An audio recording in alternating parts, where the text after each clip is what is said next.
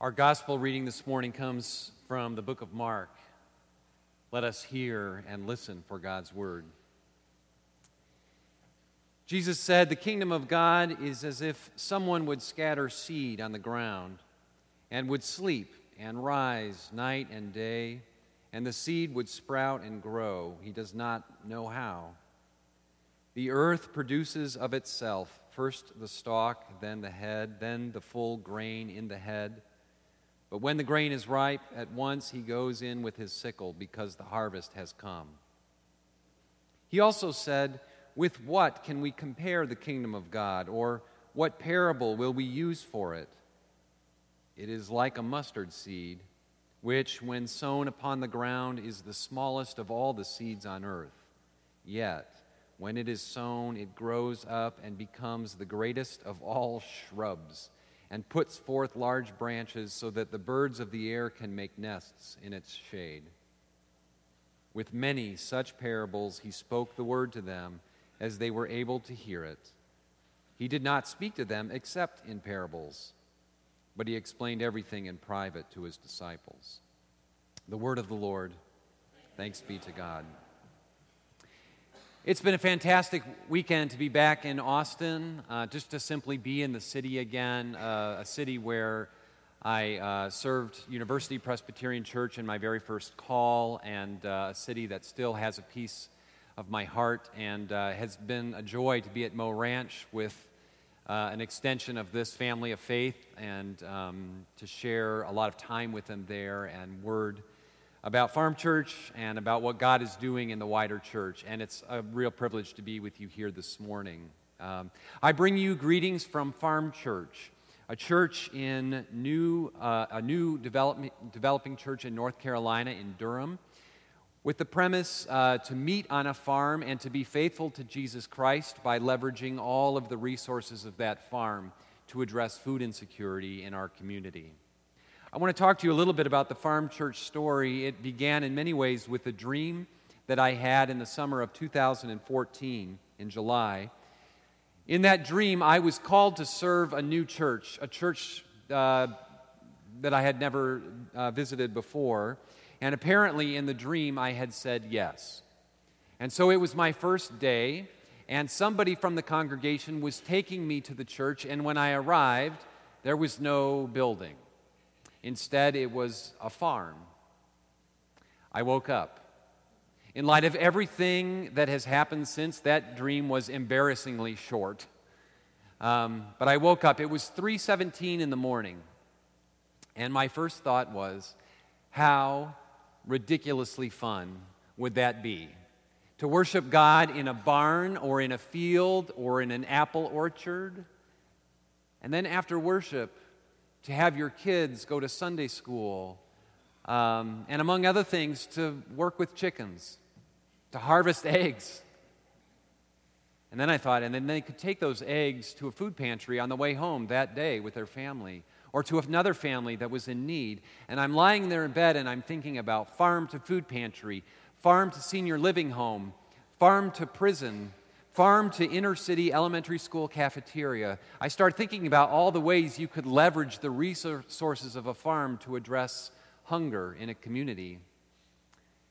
So I woke up a little bit more, and I grabbed my iPad and I Googled Farm Church to see if anyone was doing it. And all I found, because it was Google, were a bunch of churches that met in towns where the word farm was part of the name of the town or the road.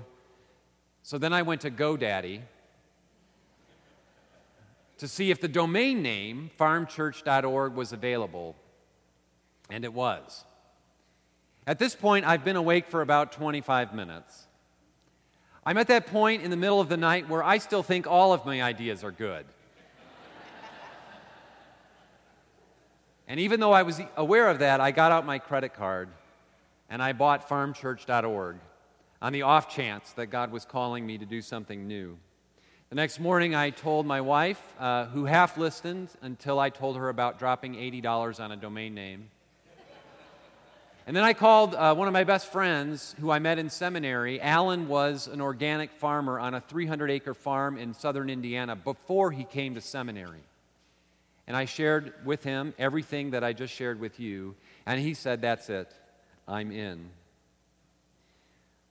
What happened next was a 3-month process of discernment and prayer, a big question about where we would plant Farm Church, where, if so, how, and when. What are we leaving behind? What are we moving toward? Long story short, the details of which many I have repressed. In August of 2015, we moved to Durham, North Carolina, a foodie city like Austin with severe food insecurity needs. 20% of our county is food insecure. That's roughly 53,000 people in our county alone. That doesn't include Raleigh. To start Farm Church. So greetings to you this morning from a church across the country that is gathered right now as we speak on an urban farm, tending soil, tending soul, cultivating this idea of a congregation not structured around a building, but rather around a call to grow healthy fruits and vegetables and share them in the community. Part of the road that we've been on this last almost 3 years since we got started has been a road of daily miracles, and we share them with the sense that we've had as church planters often, a moment each day that just knocks us over the head because we can hardly believe it's happening. A chance encounter with someone who's suddenly passionate about our mission, stumbling into a conversation with someone who has a vacant lot in Durham that could become a community garden. Financial support that encourages us to keep moving forward, or even hearing somebody say, "I am not religious, and I am definitely not a church kind of person, but if this is church, I will see you there." Daily miracles. Of course, we've also had some pretty unmiraculous days. Days that have been hard, days of getting stuck, days of discouragement, unlike all of our days. So we look to Scripture, and in particular the Gospels, where at times, admit it, it seems like there's a miracle on every single corner. Jesus healing, Jesus raising the dead, Jesus calming a storm, walking on water. And as helpful as those stories can be for us, there are days, weeks, and seasons when the disconnect between life as we pray it could be and life as we know it is so stark that, quite frankly, miracle stories like that are not so helpful. I don't know about you, but I've found that in times like that, sometimes it's helpful for me to direct my attention away, slightly away from the miracles that Jesus did, and turn instead to the miracles that Jesus saw. We know about all the miracles that Jesus did. Restoring sight to a blind person, helping the man who was paralyzed, feeding 5,000 people with a few loaves and fish. I wonder if we could wonder for a second about the miracles that Jesus saw. I think he shares a couple of them in our story this morning from Mark's Gospel. Someone scatters seeds on the ground. And then for days, he sleeps, he rises, he sleeps, he rises, he sleeps, he rises, and all the while, these seeds sprout and they grow, and he doesn't know how. And then there's the mustard seeds, this tiny seeds, the smallest of all the seeds. And then when it's sown, it grows up, and it becomes the greatest of shrubs. The greatest of shrubs. Not like those other shrubs, the greatest. This is what the kingdom of heaven is like. Now, to be sure, Jesus didn't do these things, the wheat field and the mustard seed. Jesus didn't till the soil or plant or pluck up anything here. But clearly, Jesus looked out at the field, ripe and ready for harvest. And he looked at the tree, the mustard tree, so full of life, and he saw miracles. He saw them. I mean, think about it for a second. It's amazing, isn't it? That here Jesus was with 1,000,000 miracles at his disposal, and yet he said to the crowd, "This is what the kingdom is like." He could have done anything. He could have referred to any number of miraculous things that the crowd saw, and yet when it came time to talk about the kingdom of God, he talked about the miracles that he saw. A farmer's field, a mustard seed. And it is miraculous when you think about it, that a seed becomes a plant or a tree, like a maple seed, a little seed. My girls find a miracle in a maple seed. The way it falls down, twirling from the sky, around and around like a helicopter. But isn't it a miracle that there lies packed within that tiny seed an entire plan, all the schematics you need for an entire maple tree? Roots, a trunk, bark, sap, leaves, branches, how to grow, change color, drop leaves, produce buds, how to sway with the wind. It is all there in that tiny seed, the whole plan just waiting for soil and warmth. Jesus knew it. Some miracles are like that. We might call them slow motion miracles. To start with a little helicopter seed and then have maple syrup on your plate. That's a 30 or 40-year slow-motion miracle. We have this mindset that for something to be miraculous, it has to be fast, instantaneous even. Instant healing, instant growth, instant change. We tend to discount the slow-motion miracles around us. Todd was 20 years old when he informed his parents that he was gay. And his dad's response was, "Not in my house, you're not." And so began an estrangement that would last for years and years. Todd graduated from college and his dad wasn't there. His first job, his family, his life, Dad did not want to know the details. Todd and his mom talked occasionally, sometimes driving to meet for lunch, which was how he found out about his dad's cancer. Stage 4, in the bones, terminal. Mom had her hands full, so Todd came to help out, to be with her, to drive her to the hospital. One night outside the hospital, when Mom got in the car, she shared the startling news with Todd. "Your dad is sorry," she said. "He wants to see you." For Todd, it felt sudden and strange. He was surprised, relieved, angry, resentful, curious, hopeful. For Todd's mom, this was nothing short of a miracle. A slow-motion miracle that had taken the better part of 2 decades to unfold. But it was a miracle that she could track through emails and phone calls with her son, endless prayers to God, and conversations here and there with her husband. The change from "I want you out" to "I'm sorry." That's a slow-motion miracle.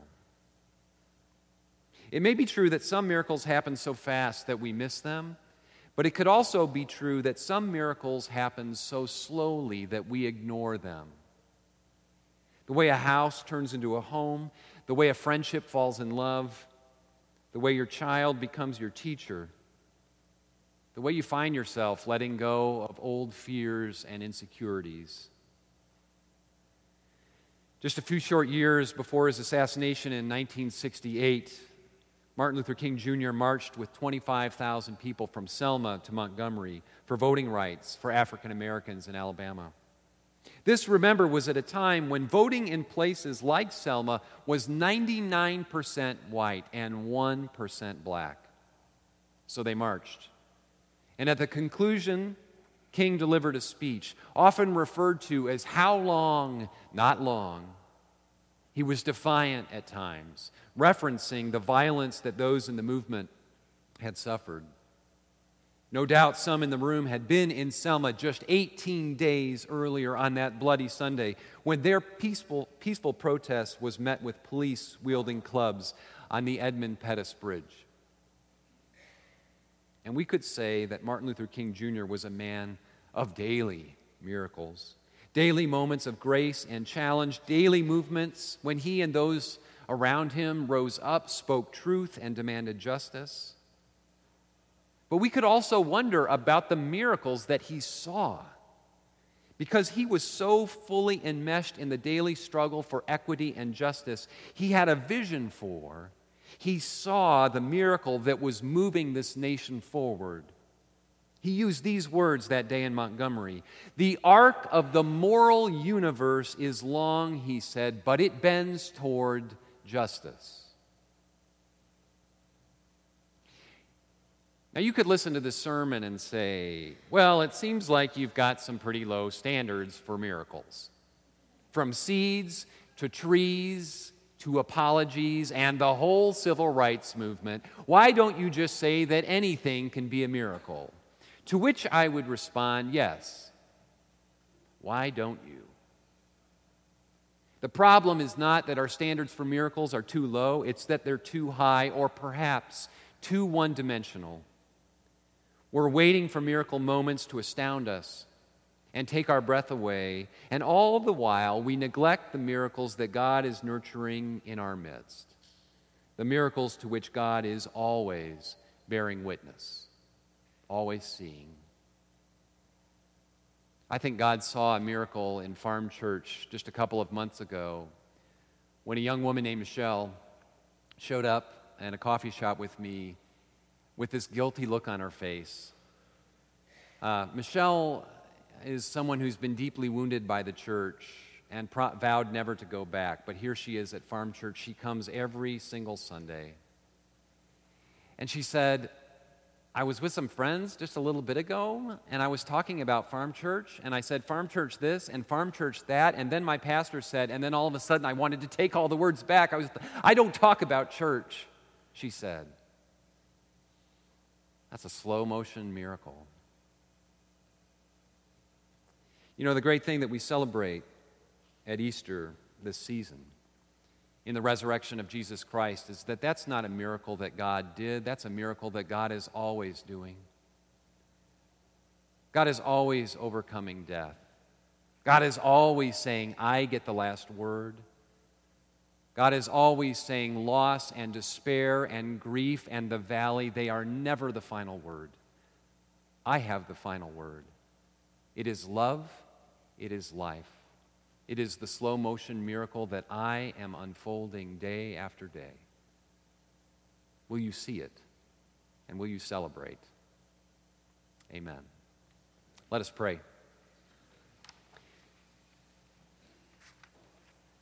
Gracious God, for this moment that you have called us to, for everything that has fed this moment, and for the way that this moment takes us forward, to be your hands and feet in this world, to live out miracles of grace and hope and life, we give you thanks.